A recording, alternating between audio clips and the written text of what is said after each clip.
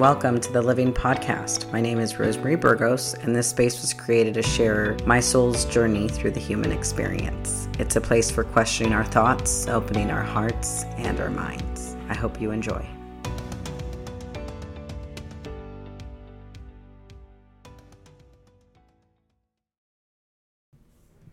Today, I'd like to share with you guys who I am and what has brought me to wanting to open up my life to share on a podcast.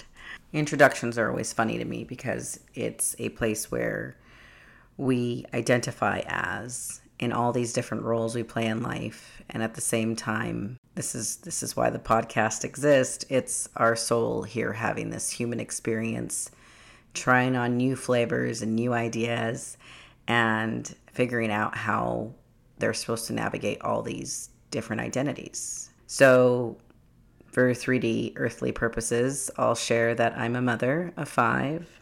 I work full-time, managing about 8 different companies, of which my family mostly started. So that makes me a full-time career woman. I am an aunt, I am a sister, I am a daughter, and I'm a first generation. I've always had a passion for professional development before I found spiritual growth and evolving. I'm definitely on a spiritual path. I will say a lot of what brought me here was years of not listening to something that was deeper in me that was trying to nudge at me experiencing different things than I had chosen for myself this current time, or at this current position in time. I was on a rapid pace my entire life to get to some level of success. I wanted to be married. I wanted to have a family. I wanted to be a good wife. I wanted to be a great mom. I wanted to be really successful at my profession and my career. And I will say that I had a really many years where that worked, and that absolutely was given to me. I would say that a lot of it was done by my own force, rather than ebbing and flowing with life. But regardless of that, it has led me to this spot where after 18 years in my previous relationship, I felt I had nothing. Quite frankly, the end of that 18-year relationship, 15-year marriage was a time when I reflected on I had built all these things, I had done all these things, I had accomplished all these things, and it was really a point where I could stop and reflect and go, what am I doing this all for? And it led me into a deep dive of learning who I was and who I wasn't. And I would say that I still don't know fully who I am, but I know that I'm on this journey of discovering who I am not. And a lot of discovering who you are not involves looking at all the ways you operate in life. A lot of times when you move at the speed and the energy that I do, you have to be out in the social world a lot. You have to be networking a lot. That was the way I lived a lot of my life. It was nonstop. Social events, business events, trying to keep up with friends and their lives and what they were doing. Birthday party, business dinner, conferences, traveling. It's quite a busy life for me. And most of my profession has been in agriculture. And at the time, we milked cows. We had 2,000 jerseys. And when you take care of that many animals, you have a lot of phone calls and a lot of fires, if you will, that need to be put out every day. So everything kind of came to a big halt when my marriage imploded. And I started to say, what is this all for? What am I doing this all for? I would say around that time, right before my divorce, I started looking into myself. I started looking for teachers to help me identify what was me and what wasn't. I think one thing that we don't do a great job of in society is allowing a lot of space to look back and reflect on what's working and what's not working. We've been ingrained with this idea of you need to have a career, you need to own a house, you need to be married, you need to have kids, you need to have nice things, you need to have this huge savings account, you need to, have a really great job, and you need to be paid really well, and, your status is defined by how many houses you have, or how much you get paid, or what you drive, and those things are all really nice to have. But for me, what was lacking was more connection. It was really like I felt more disconnected than I did connected when I look back at my life. I didn't have time for much connection because I was moving at such a speed that I just needed to get things done. I've started unpacking the last probably 2 to 3 years more intensely about where my beliefs come from, where my values come from, what do I value, what don't I value, because a lot of times we just value what we've been told or raised in. You know what I mean? It's the culture that tells us, it's the people around us. We come into this world pretty clean as infants and pretty open-minded and just curious about life. And then naturally, our parents help mold us, and our teachers help mold us, and our peers help mold us. And all of a sudden, we start to learn that connection happens through how we behave with others. And people experience or tell us what level of connection they're willing to give us based on how we behave. And we start to morph, and we start to adjust, and we start to do things that we don't necessarily want to do because we'll be in connection, and we'll be loved, and we'll be accepted, and we'll be liked. And that's not all bad. It's all just a part of the journey. But as I approached this spot in my life, it was like, yeah, I need to stop doing all those things because I've done all those things. And here I am, broken. I felt really broken at the time, even though I know we're never broken. I felt really hopeless, helpless. And I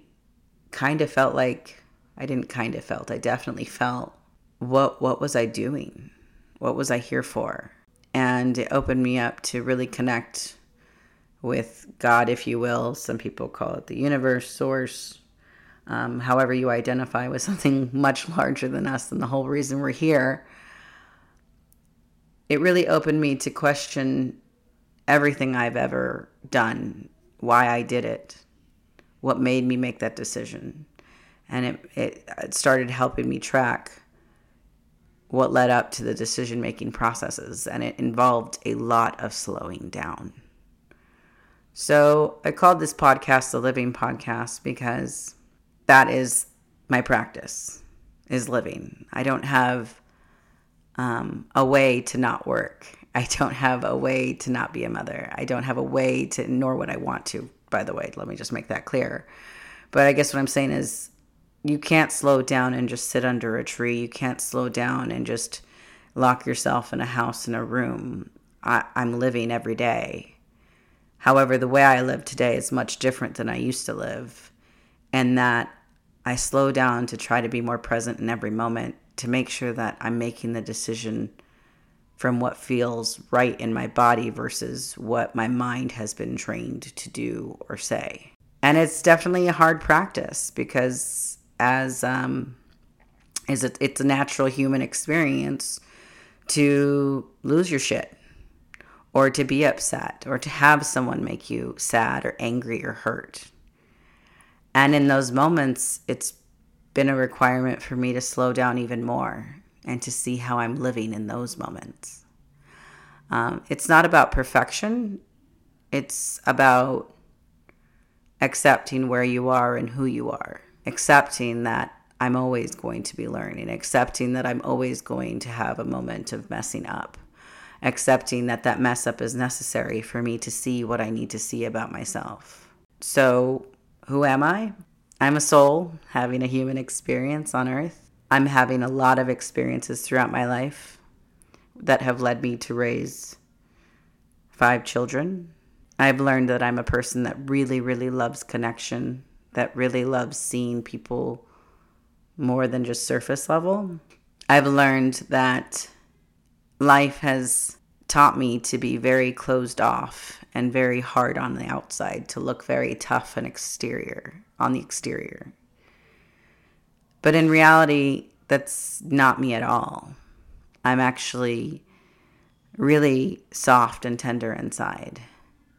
And as I say that, there's still a part of me that is really uncomfortable with the world seeing all that and knowing all that.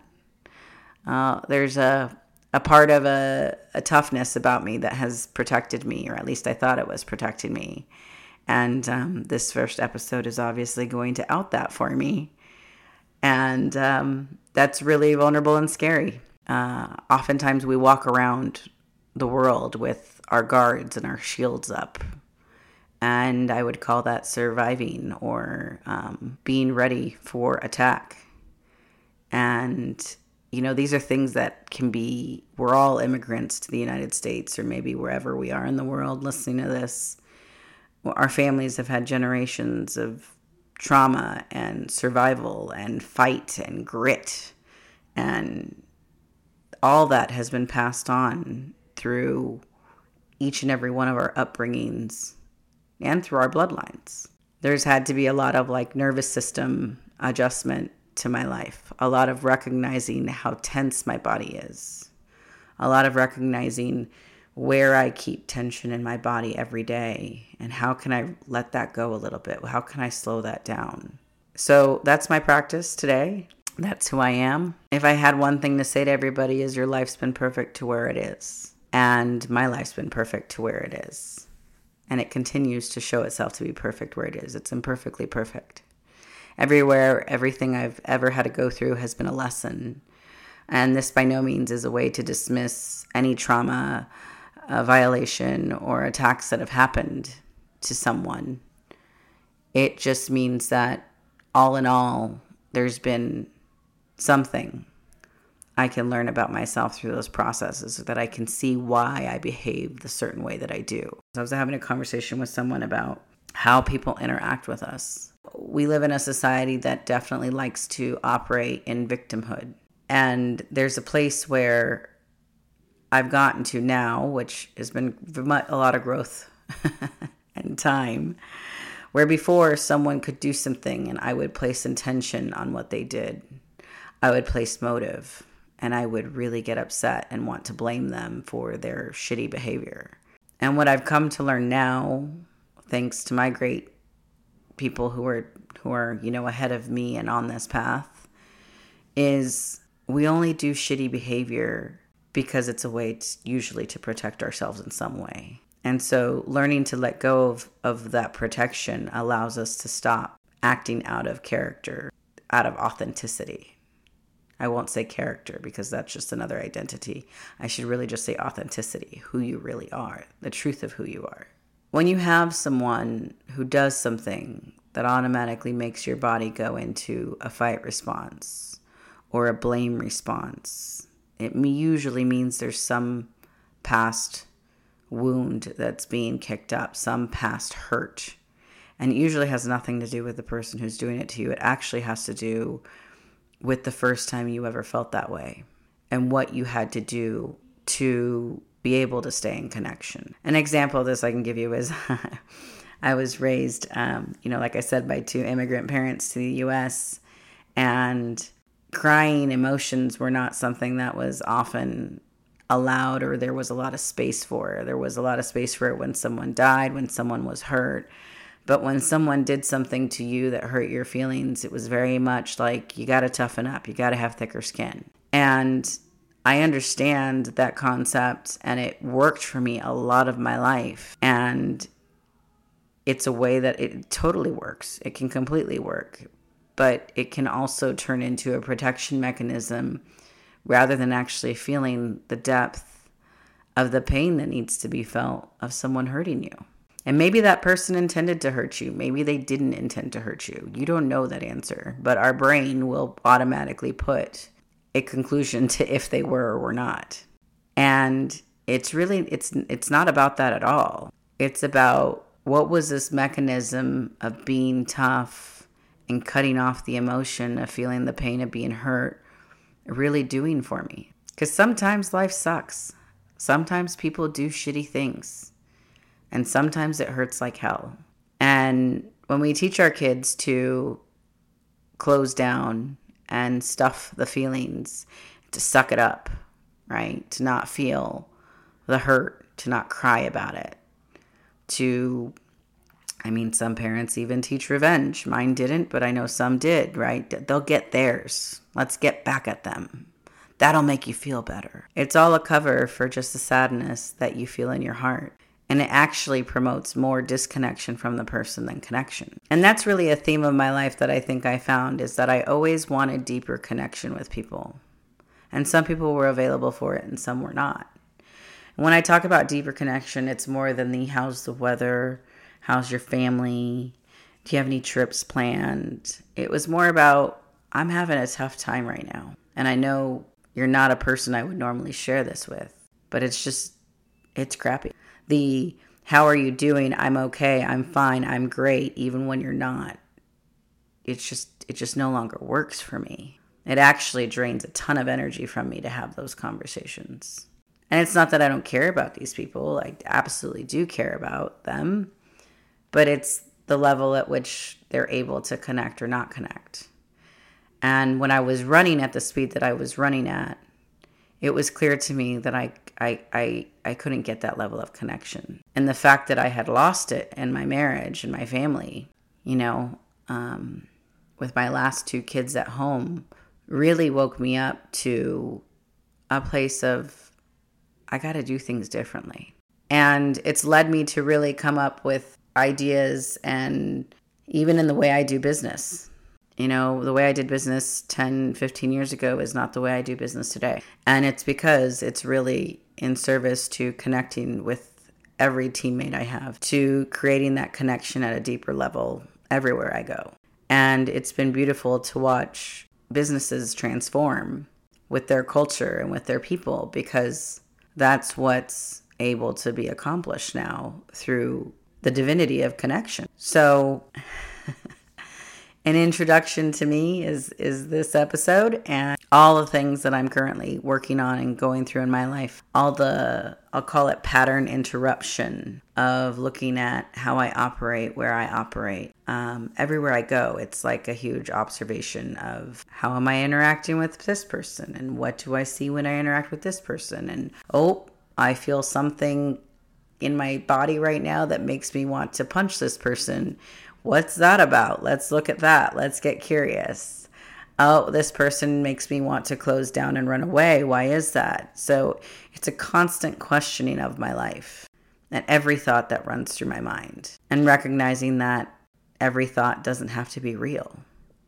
Every story doesn't mean that it's true. So this podcast will be about experiencing all my experiences, I should say, about what that's like to walk through life and go, I don't think that's right. I think this needs to be more this way for me. Basically, in my book, there's 2 ways to live life. One is by force, which I did for a long time. And one is by connection and seeing what unravels, seeing how it unfolds, trusting that God, the universe, source, whatever you call it, has me held now. And so I look forward to sharing that with you. This concludes our episode on the Living Podcast with Rosemarie Burgos. Thanks for listening, and I hope you have a blessed day.